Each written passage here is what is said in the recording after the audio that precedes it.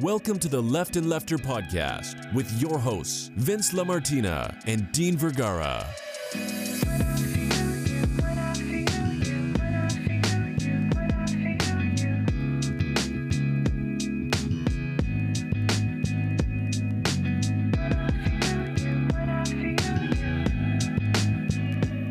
This is the Left and Lefter podcast, where we discuss the current news and events from the ideological perspectives of a moderate Democrat and a democratic socialist. I am your host, Vince LaMartina, and I'm joined by my co-host, Dean Vergara. Dean, how are you doing? Well, considering everything that is going on in the country right now, I suppose I'm doing relatively fine. How about yourself, Vince? I'm doing well, and you talk about everything going on in the country right now, and we're going to get to that throughout most of the podcast, but I feel like every week we kind of leave with the same sentiment, which is it cannot get any crazier than it is right now. And every week we are wrong. Yep. Every week we are wrong. Every week it gets crazier.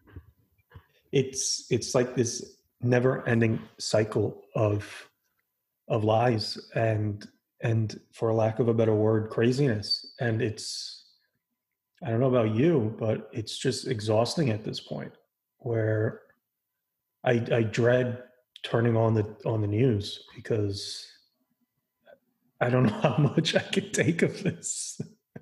No, every time I turn on my phone and I look at my notifications, I kind of take a deep breath before I do it because I'm just wondering what shoe's going to drop next. That's the level of craziness that we have reached.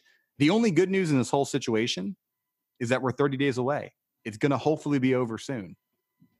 All right, Dean, let's go ahead and get started with our first segment of the episode, Reacting to the News, where we react to our news story of the week, our good news story of the week, and we nominate our Dumbo of the week. Our news story of the week is that the New York Times reported that the author of The Art of the Deal, television reality star and current president Donald J. Trump, for years generated millions of dollars in losses that allowed him to reduce his income tax liability to zero in 10 of the last 15 years and to a mere $750 in 2016, the year he won the election, and 2017, the first year in the White House.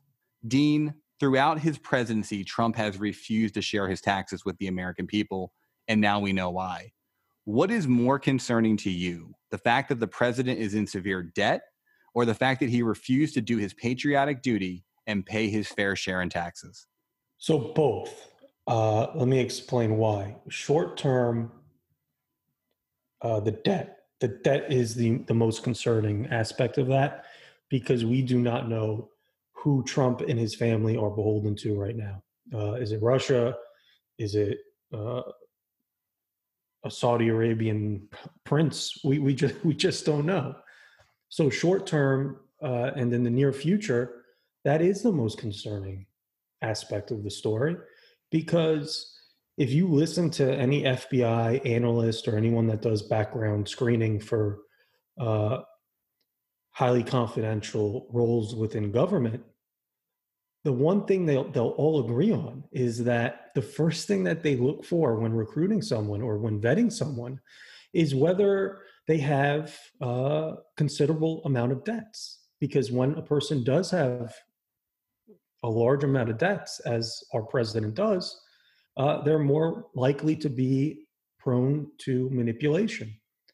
And then I said both because in not just the long term, but in the bigger picture of this scenario, it's that Trump and people like Trump and corporations have not been paying their fair share of taxes for far too long, and that they're taking advantage of a tax system that time and again proves to be incapable of taxing corporations and billionaires and multimillionaires a fair amount. So they use the tax code, they use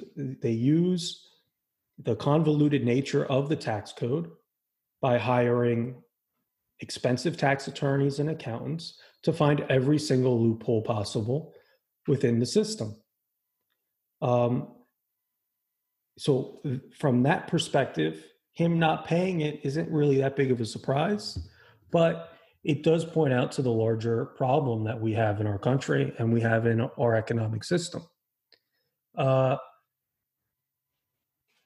it also reveals that everything about Trump is a mirage.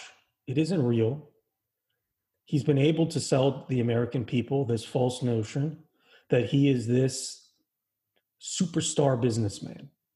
You know, as you pointed out in your intro, the author of The Art of the Deal, even though, newsflash, he didn't actually write it. It was, he did have a ghostwriter. So, you know, to any of our Trump listeners, I hate to spoil that for you. And it really isn't surprising to me that he hasn't paid his taxes, that he owes a whole bunch of money to a whole bunch of different people that we really don't even know. Because if you just look at his track record, and you tell me, Vince, if this is a track record of a businessman that knows what he's doing, a businessman that knows the art of the deal. Listen to this list: Trump Steaks, Go Trump, Trump Airlines, Trump Vodka, Trump Mortgage, Trump the Game, Trump Magazine, Trump University, Trump Ice, the New Jersey Generals, Tour de Trump, Trump Network, Trumped the Game, Trump Taj Mahal, Trump's Castle, Trump Plaza Casinos, Trump Plaza Hotel, Trump Hotels and Casino Resorts, and then finally, Trump Entertainment Resorts. All of those have gone bankrupt. Every single one.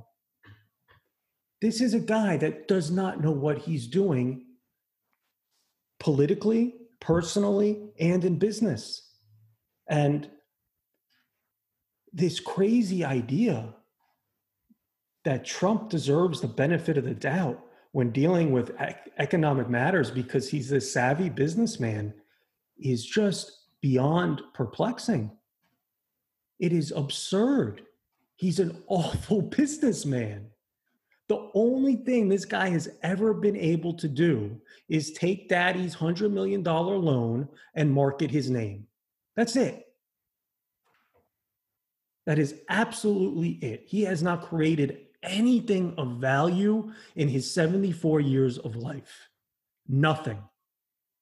He is a failure at everything he does, everything he touches. And hopefully this story will waken enough people to this, hopefully the story will make moderate voters and independents more aware of what a complete screw up this man is. Because I think part of the problem is that a lot of Midwestern moderates and independents, they're not as aware as people in the Northeast are of to who Trump really is and what he's all about. So this was their first time being conned by Donald Trump. And you know what?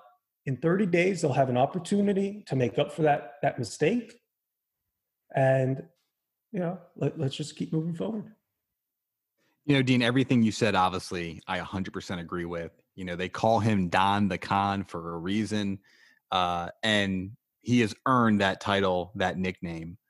Dean, when you were listing all the failures of Donald J. Trump, the only one that was the worst one on that list that you didn't even mention was his presidency. You look at everything this man has touched. You're right. He's the opposite of the Midas touch. He turns everything to garbage. Everything. And, Dean, I hate to say it, but I'm going to have to take the opportunity here. I know our friends on the left and you as well love pointing out every little mistake that Hillary Clinton made. But I have to take this moment to point out that once again, Hillary called this. She did. She said there was a reason he does not want to share his taxes, that he is not a great businessman like he claims. And she was right. And she would know because she's in that New York region. Anyone in New York knows that Don's a con. He doesn't actually, no one took him seriously. No one takes him seriously. There was a story that came out a couple of days ago that kind of got, pushed to the back burner, just given, everything else that's going on in the country. But it was an interesting story in which a former Trump confidant said that Trump hates. So there are two interesting things: that Trump constantly hates on religion, and this whole idea that he's this Christian saint is laughable and a fallacy. But also that Donald Trump would often admire those priests and preachers you see on TV selling holy water to poor people, Well, because that's what he does. that's what he is. He's no different. He's selling you a lie, and they keep buying it. Yeah, he's a charlatan. And, you know, it's interesting that you bring up the fact that Trump is not religious. We all know that. Most people should understand that by now. You know, it's interesting that you bring that up because you can also see the Biden campaign starting to play on that as well. Recently, they launched the largest ad buy ever for any politician, let alone a Democrat, in a national presidential campaign to try to attract more evangelical voters. They also launched Evangelicals for Biden, which featured a bunch of top evangelical surrogates who voted for Donald Trump in 2016, but now have decided enough is enough. They might not agree with Joe on certain issues like abortion, but they understand that Joe is a much better person and Joe is a man of faith and Joe is a decent human being, and give credit to the Biden campaign. They reached out to them, right? There was, if you read that article and you read the press release about Evangelicals for Biden, there's a prominent mega church pastor in the Tampa area who talks about the fact that he did vote for Trump in 2016 because he never felt there was a connection with the Clinton campaign. And he gave massive credit to Joe Biden for reaching out to him, for trying to do something to attract evangelical voters. And he responded to that. So good job by the Biden campaign for finding what I think is a big weakness. We've talked about this before on this podcast, that Trump does not have that evangelical Christian vote locked up completely. It's not genuine. The people who are true evangelicals still have a problem with him. People who care about morality have to have an issue with him. And Joe's a much more moral, decent person. So kudos to the Biden campaign for trying to attack that weakness of the Trump campaign. Yeah, and he's also a person that pays his taxes. And, you know, as I pointed out in the beginning of the segment, a lot of people, you know, on the far left, including myself, are pointing out that although what Trump did wasn't illegal per se, it just shows how corrupt our system is.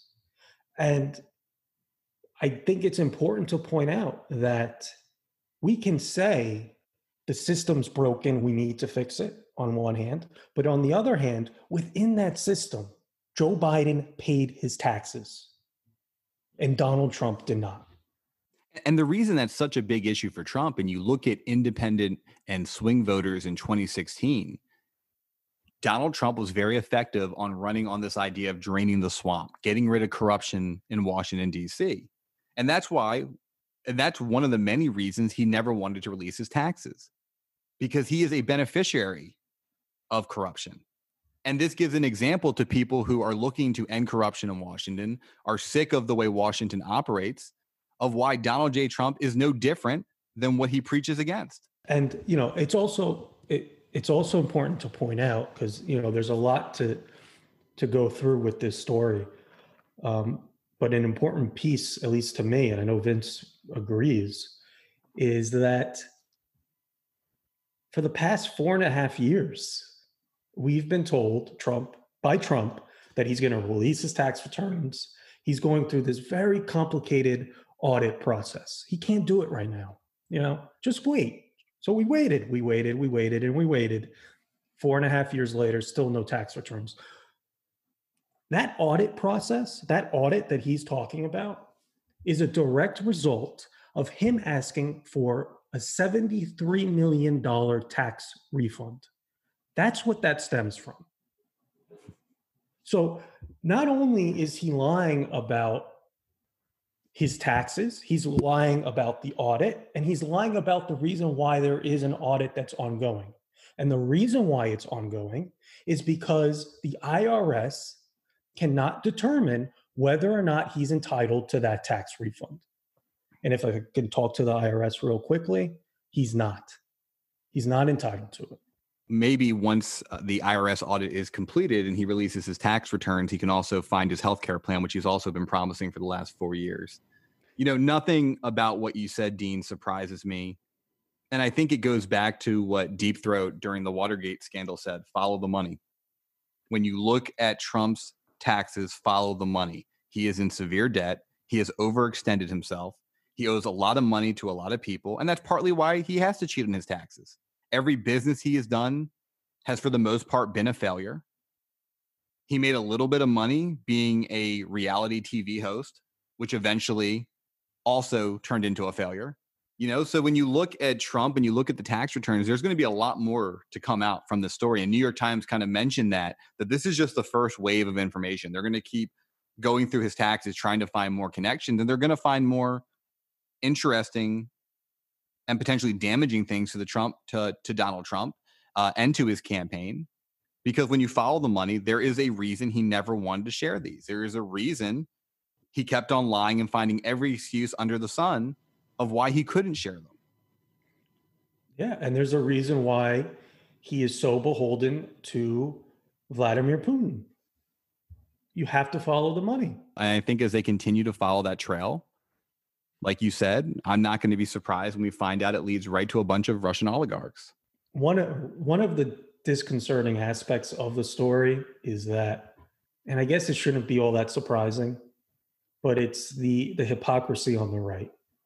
It's this idea that, of course, he didn't pay his taxes, right? So it's not really hypocrisy. It's more of explaining away. Of course he didn't. He's a savvy businessman. He doesn't have to. He of course he found every tax loophole. It's fine. But you know what is not fine?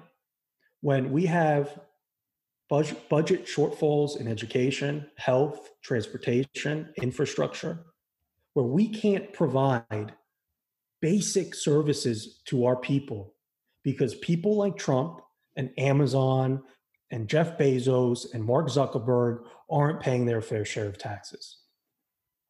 So it's not just okay that he's doing this. This is why we're in the mess that we're in. And this is why, at least in my opinion, that we can never find the money to help people in a time of need like we are right now, because we're always told, oh, it costs too much, we don't have the money. Well, this is why. And you know who said that? Hillary Clinton. Hillary Clinton said that on the debate stage. So I just real quick before we end it, I would just love to hear what you have to think about. Do you think that this will make enough of a difference in the election for a moderate voter?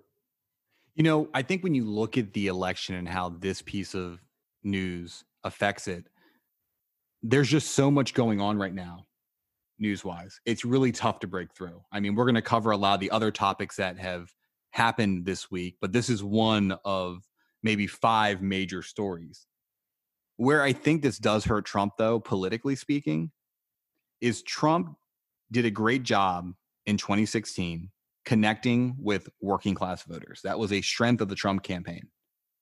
I think for some working class voters who, when Trump said, give me a shot, what do you got to lose? They figured, what do I have to lose? How bad could it be? Right? This guy's a businessman. He understands the needs of working class families. Let me give him a shot. Let's see what happens if you run the government like a Donald J. Trump business. And for those people, I think it does really hurt the president and his reelection campaign. Because how does that union worker, that teacher, that firefighter, that policeman who who paid more money in taxes than Donald Trump feel about having to vote for this man again? To me, that's one of the biggest. To me, this issue is a direct shot at his strength or his perceived strength heading into this election. That is his base. If Joe Biden can just chip away a little bit at that working class voter, that union worker who paid a lot more than $750 in taxes, if he can chip away at that, even just a little bit, it's going to be very, very difficult for Trump to win a re-election. And he knows it. That's why he's scared to death about this information coming out. And that's why during the debate, he straight up lied about it. He said it was fake news. Because what else can he say? He needs working class voters to come out and support him at the same level that they did in 2016. Unfortunately for Trump, his presidency has been an utter embarrassment and failure. The manufacturing jobs haven't come back like he promised. And he's not running against Hillary Clinton. He's running against Joseph Robinette Biden Jr., the son of Scranton. Yeah. And I think against him, it's going to be much more difficult for Trump to get the same margins that he did against Hillary. You know, for Hillary, it was difficult for her to connect with that white working class voter, right? But that's Joe Biden. The areas that Trump ran up margins in Pennsylvania is where Joe Biden was born. They know Joe. Joe's actually like them. Joe wasn't born with millions. Joe had to work for everything he got. And that's part of the reason why, when you look at polling throughout this election, Trump has been trailing and Joe Biden's been leading. He's doing a lot better than Hillary did with working class voters. And if Trump cannot find a way to get those margins again in 2020, he's toast and he knows it. So what other option does he have but to try to deny the story, say it's fake news, and hope people don't pay attention because there's so much else out there?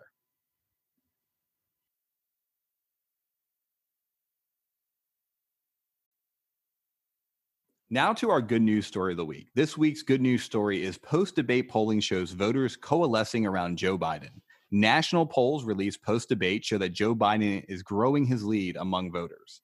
A recent CBS YouGov poll has Biden +8. An Ipsos poll has Biden +9. A USC LA Times poll has Biden +10. And a NBC News Wall Street Journal poll has Biden up 14. Additionally, state polling is showing a similar trend. A New York Times Upshot poll has Biden up 7 in Pennsylvania and up 5 in Florida. A CBS poll has Biden and Trump tied in the state of Ohio and Biden up 7 in Pennsylvania. And a USA Today Suffolk poll in Arizona has Biden up by 4. Dean, if you're the Biden campaign, you must be ecstatic by the recent polling. It seems that the Joe Biden Express is full steam ahead.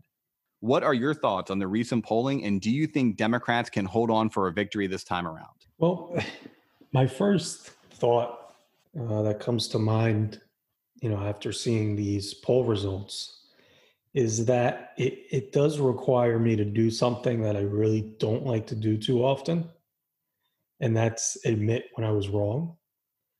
So right after the debate on Wednesday, I believe it was, Vince and I, we had our very first live stream, which was very interesting. And, to anyone who joined us, thank you.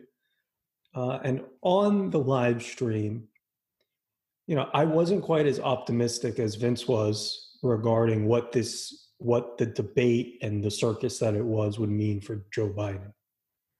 I was under the impression that he really should have attacked Donald Trump more. And that he was playing not defense, but he was just very passive. And to me, he was too passive for the moment. But clearly I was wrong. And what I underestimated was how tired people are of Donald Trump. And I'm constantly finding myself maybe not giving the American people more credit than what they're due.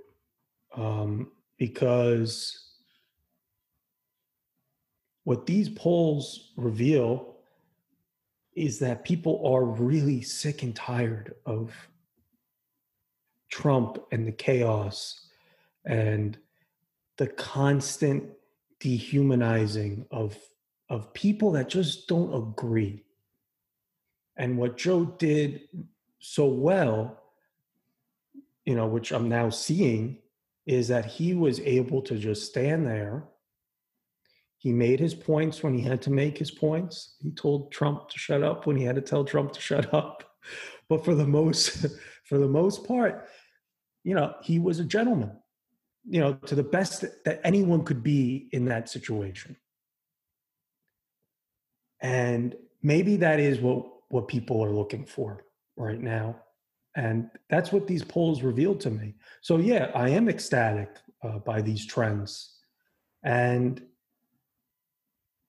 will it hold this time? I think it will. I think, as Vince and I were discussing earlier, it's just a different election. It's a different context. 4 years ago, people did not quite realize how tired they would be of Trump 4 years later.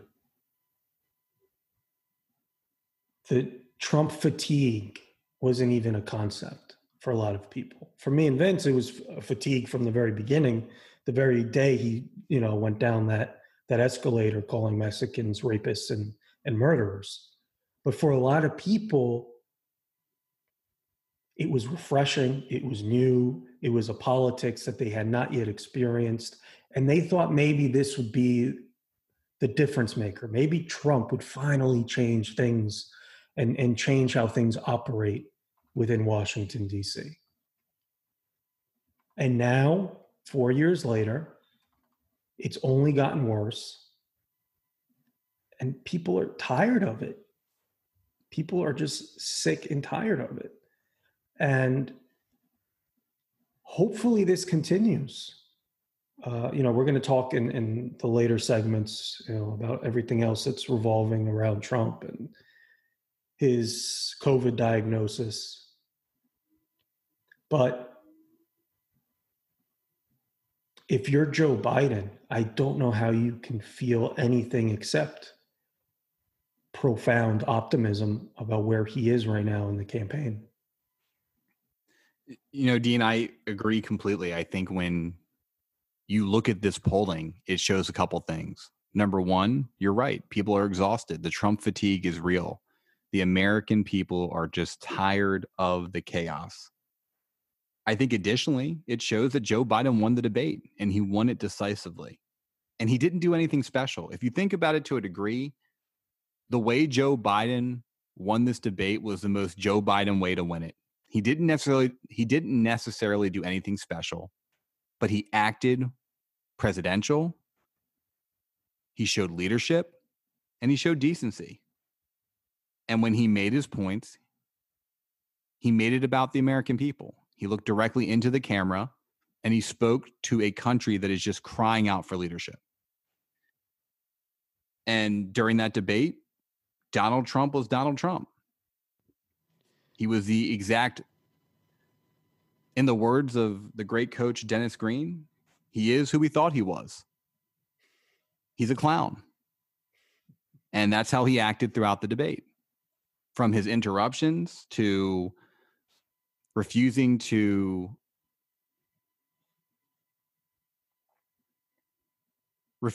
condemn racism and the Proud Boys. I mean, that debate performance by Donald Trump will go down as one of the worst in history. And that's not just because I love Joe Biden. That's not just because I'm a Democrat. It's just factual. Donald Trump had one job that night: to show the American people that he can be a leader, because that's where Joe Biden's beating him right now. You look at independent voters, moderate voters right now, they want someone who can unify the country and they want the chaos to end. And what did Donald Trump go in there and do? He treated it like one of his rallies and he brought the chaos. He brought the entertainment. And you know what? 4 years ago, it worked, because 4 years ago, he was running against, number one, Hillary Clinton, a complete different type of candidate from Joe Biden. But number two, it was new. It was different. It was somewhat refreshing. This guy is up on this stage for president. He's not acting like a president. But the fundamentals this time around are completely different. We are tired as a country. Even some of Trump's supporters are tired. You actually listen to some of the reporting that's done at some of the Trump rallies, and even the people there are kind of bored. They're bored with the same speeches, and they're exhausted from the continual rhetoric from Trump. So when you look at how he performed in this debate, he literally did the exact opposite of what he needed to do. And I think when you look at this polling, it's reflective in that. Every major national poll showed an uptick for Joe Biden post-debate. And when you look at the state polling, the one that sticks out the most to me, the two states actually, is that Ohio is now tied, a state that, frankly, 2 months ago, I had as a solid lean for Trump, if not solid Trump. And up until even last month, I assumed Florida was a foregone conclusion. You know, Joe had a lead during the month of June and July during the height of COVID, but then in August, most polls were showing either tied or Trump winning. Well, now all of a sudden, Joe Biden has a 5-point lead in Florida. And I think that's largely because of the fact that people were reminded once again that no matter what Trump can promise on the economy, no matter what Trump might promise you on taxes, no matter what healthcare plan that he promises that he'll never deliver, he is who we think he is. He's not capable of being president. He's a reality TV star. That's who he is.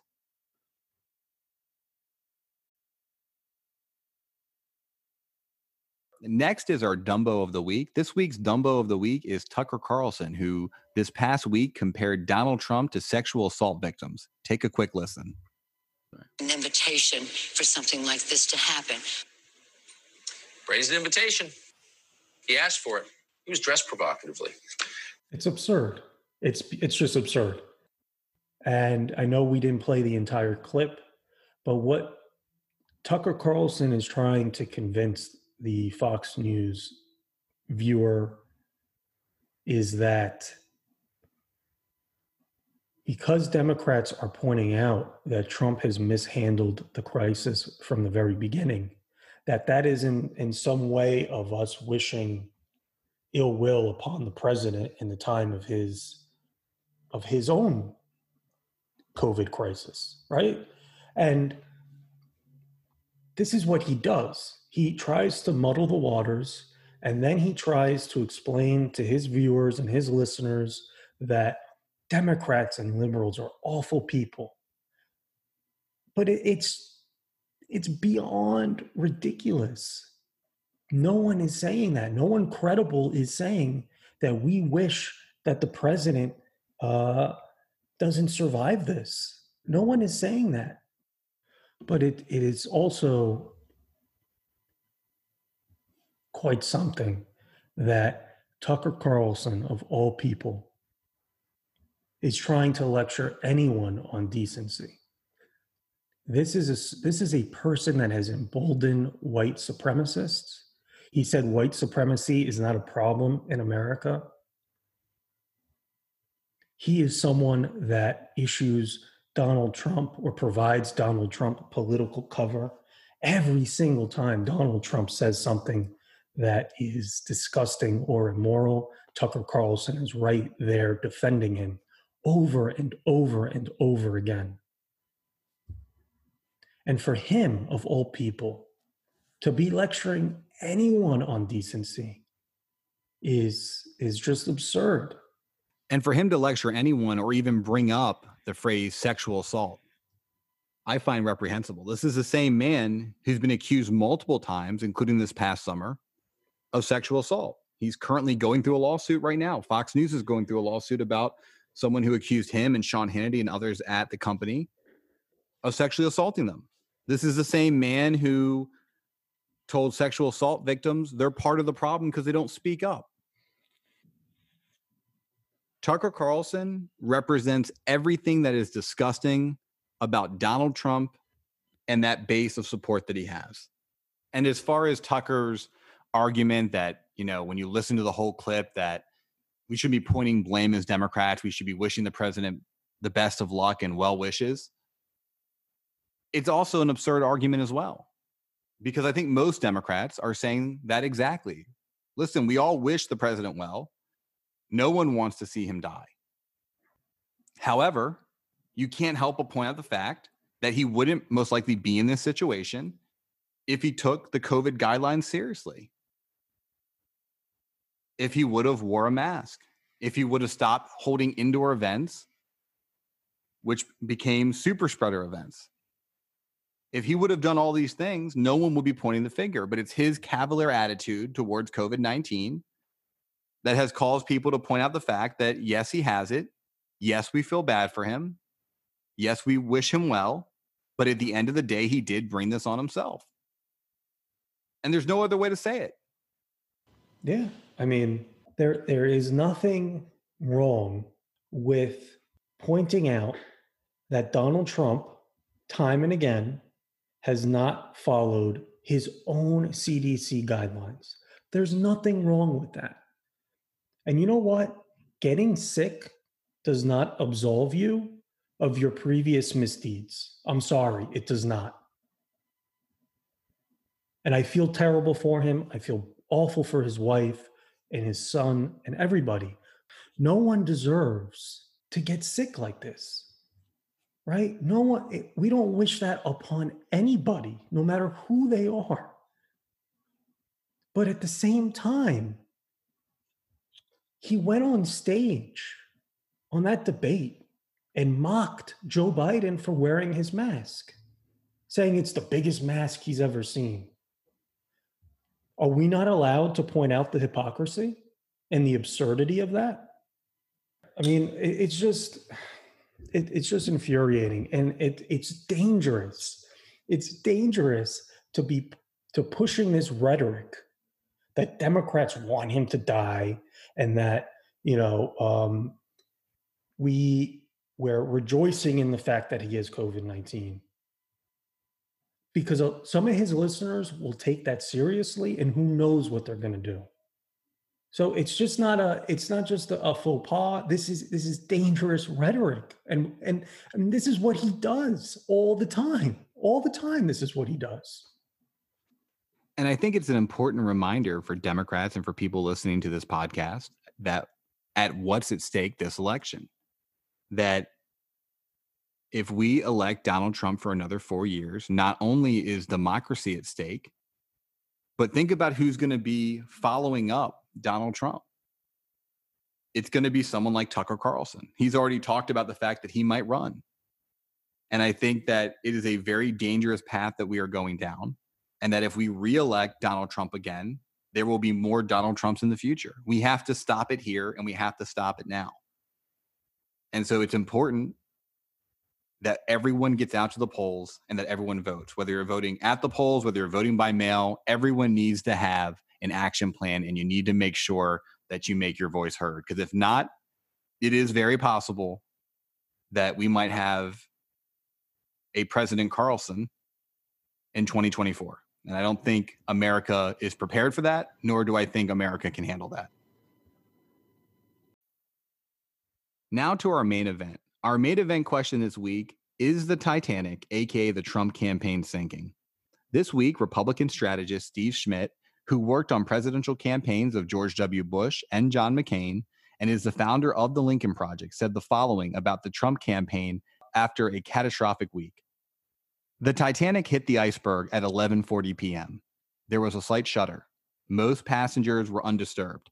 2 hours and 40 minutes later, she was 14,000 feet deep in the North Atlantic. The lethal event was barely noticed. The consequences played out in spasms of fear and chaos. That is the Trump campaign. It is imploding under the staggering weight of its lies and corruption. The staffers are enraged at the recklessness of their leadership. It's all going down. You can feel it. This is the week that finished the Trump presidency. The end is near. Dean, is the Titanic sinking? Is this finally the end of the Trump presidency? Well, given the litany of things happening within Trump world, it very may well be the end. And just to quickly recap, you have his former campaign manager, Brad Parscale, who was arrested for beating his wife or girlfriend. I think it was her girlfriend. Sorry. So first of all, you have his former campaign manager, Brad Parscale, who was arrested for beating his girlfriend. And there's a potential investigation into embezzlement. you follow that up with what we just discussed, which is Trump's debate performance. That was a combination of lunacy, absurdity, and lying, like everything around Trump always is. You had the New York Times report regarding his tax returns and how over the past 10 or 11 years, the man has mostly paid nothing in federal income tax.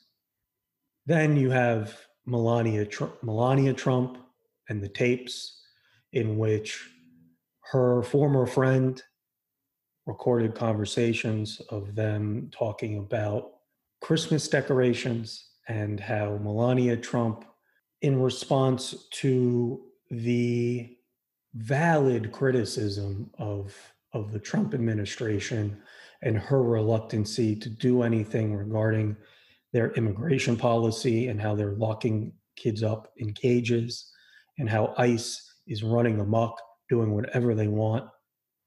And her response to that criticism was basically, I don't give an F. And then finally, you have Trump's COVID diagnosis and the lies that continue to circle around that diagnosis. The fact that he knew Hope Hicks had tested positive, and he still went to Bedminster and campaigned. He has lied about when he was tested positively for COVID-19. He has doctors going on national TV providing him political cover once again, lying about what medical treatments he received, lying about his blood oxygen levels, lying about the condition of his lungs. The lying doesn't end. So when you combine all these factors together in 1 week, it sure feels like it's coming to an end. But if we've learned anything from Donald Trump, it's that this man can survive a scandal. And I mean, this week will definitely be a test to his scandal survival abilities, but we cannot be complacent. We cannot just feel like this is it. Because you know what? A lot of us, including myself, we were feeling the same thing when that tape was released. We felt there's no way he can survive this. And he did. Scandal after scandal, he survives. He's been impeached. He survives. He always survives. But maybe the magnitude of everything coming at one critical point in our history, 30 days before the election, maybe it'll be the final straw to break the camel's back.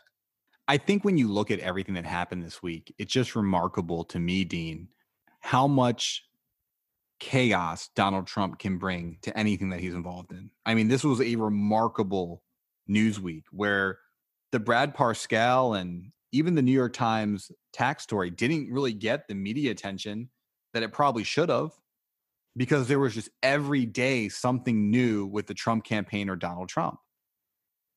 And you hear this a lot from Democrats, and we're discussing it now, which is this the end? Are the Democrats finally poised to end the Trump presidency? And I think to a degree, it's very easy to be somewhat pessimistic when you look at what happened in 2016, right? When you look at the lead that Hillary had in the first week of October, when the Access Hollywood tapes were released, and then you see it dwindle down week after week until eventually she loses the election in November. It's easy to be paranoid as a Democrat and think to yourself, it's not over. He could easily come back from this. But as we've been trying to argue throughout this election season, is you can't compare 2016 to 2020. They're completely different fundamentals. The candidates running are completely different. When you look at the polling that has been conducted for the last 6 months, it is the most consistent polling ever. Like, there has never been a presidential race that has been this consistent. There hasn't been a time where Trump has been leading in the last 6 months, and it's been a consistent 7 to 9 point lead on average for Joe Biden. And I don't see that changing, and nothing this week that has happened is going to change that. And I really do believe that this is the end of the Trump presidency. I really do believe that the Titanic has hit the iceberg. It is taking on water, and come November 3rd, it'll sink. Now, that doesn't mean that we can take this lightly. It doesn't mean that we can sit back and not go out and vote. We need to every day remind our fellow citizens that Donald Trump is the commander in chaos, and that he is not fit to be president, and remind them of everything that happened this week. Because Trump's not going to stop trying. Trump's not going to give up. In his mind, he's got us right where he wants us. In his mind, he's still winning. After this COVID diagnosis, he's probably going to try to champion himself as the king of COVID. He's went through it. He understands it. He's already released a video where he talks about his firsthand experience with COVID-19. He's not a doctor. He's not someone who read it in a book. He lived it. And he's going to be the champion of understanding how to defeat COVID now because he went through it. And he will spin. And for his base, it's going to work. For the people who predominantly watch Fox News, who listen to Tucker Carlson, for those people, they're going to love it.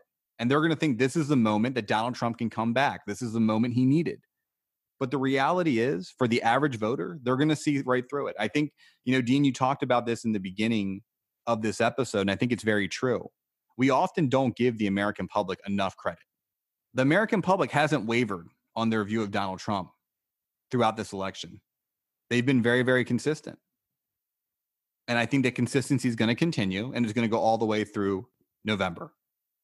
And I think come November 3rd, we are going to elect Joe Biden as president. But again, that only happens if we keep fighting. And even once we elect Joe Biden president, in the words of AOC, we're not going back to brunch. We got a lot more stuff to do. Electing Joe Biden president will help reassure that democracy is saved. But everything that we believe in as a progressive party and everything that we want to accomplish in Joe Biden's agenda won't happen if we don't show up to the midterms. Won't happen if we don't show up and vote in these local and state elections. So electing Joe Biden's the start. We can't give up. We cannot become complacent. And that is one thing I think that this time around you're going to see different about the election in 2020.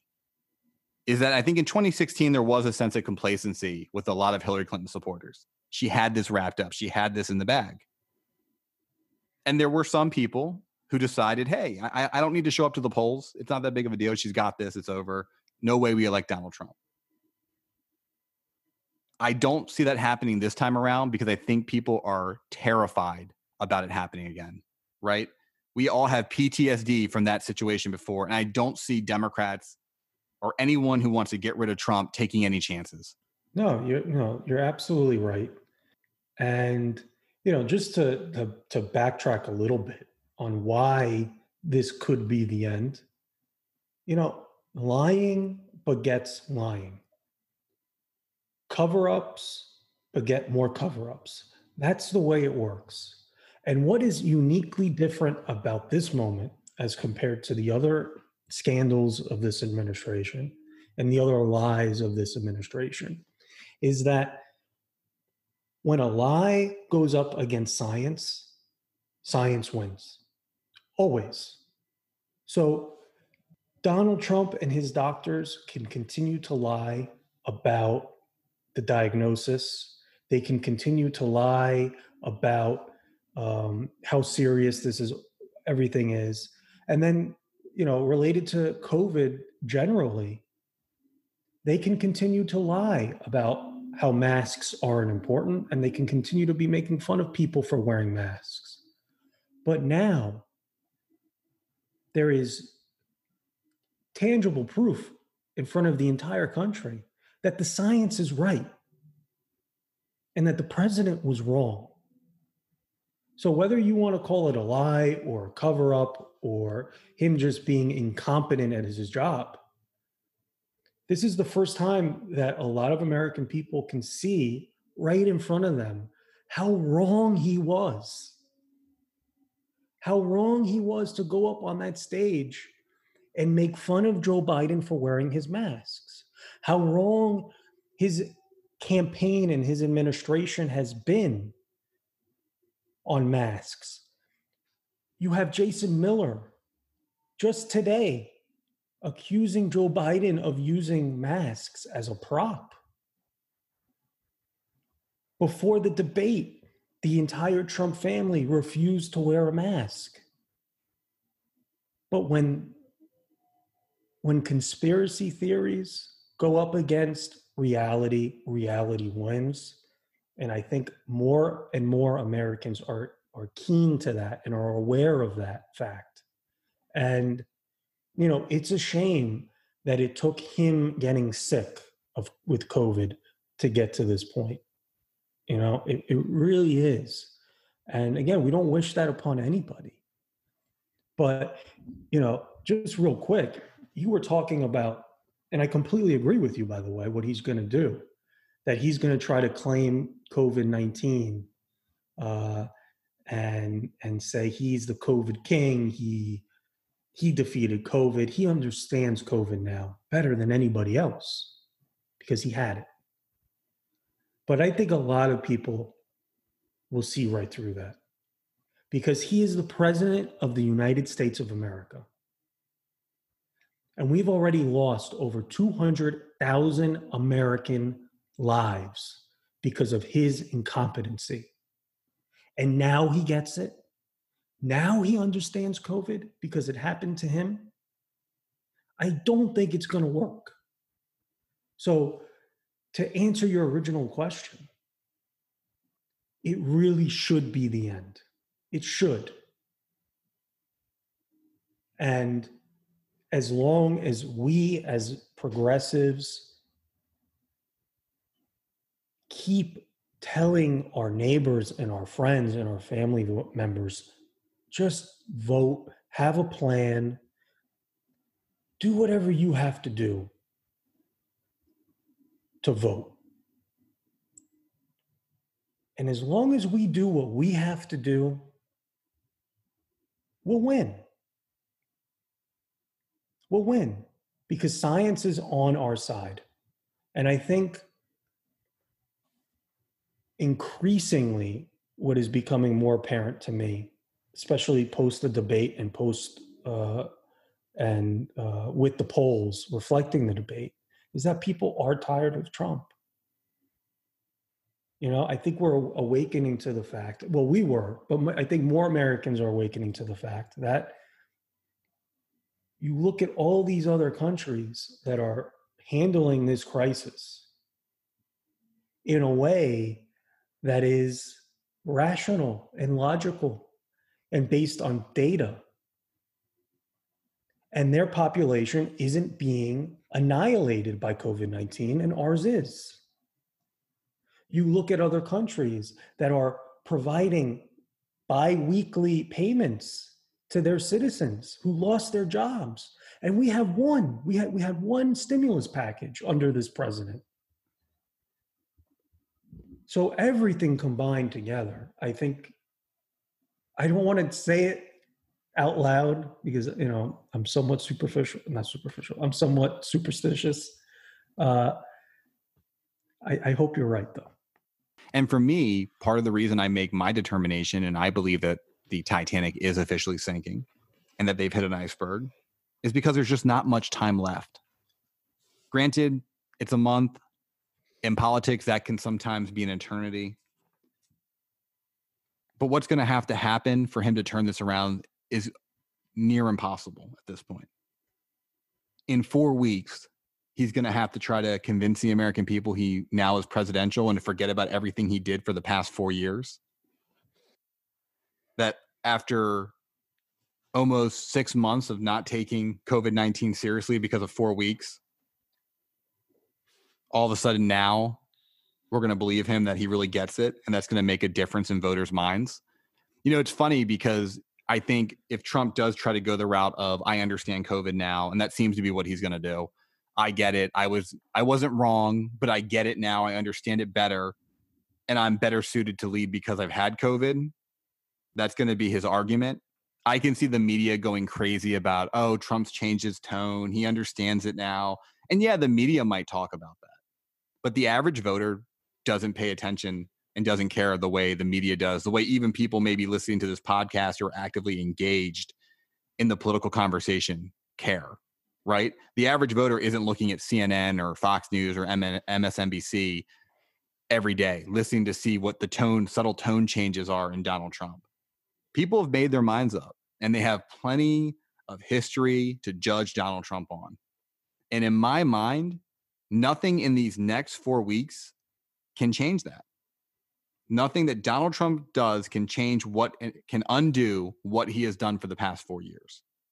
That has been decided. I think the obstacle in front of the Biden campaign now is just make sure that they cannot try to define him and change voters' opinions about him. Because that's what this is going to come down to these next 4 weeks.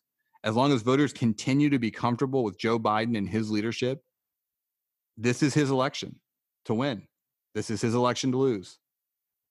He's got to continue to do what he's done throughout this whole campaign. Just be Joe Biden. I just don't believe that there is anything Trump can do to change the image that people have of him now. It has been 4 years, 4 relentless years of him earning that image that he has right now. And there's no 4 weeks of him acting normal or him acting somewhat presidential that's going to change that. That is it with this week's episode of the Left and Lefter podcast. Don't forget to share this episode with your family and friends. Additionally, do not forget you can support the Left and Lefter podcast directly by going to our website and purchasing merchandise from our website. We have a lot of great progressive and Joe Biden merchandise in our shop right now. Go to www.leftandlefter.com/shop. Until next week. Thank you for listening to another episode of the Left and Lefter podcast. Join the Left and Lefter community at leftandlefter.com and follow us on Twitter at Left and Lefter.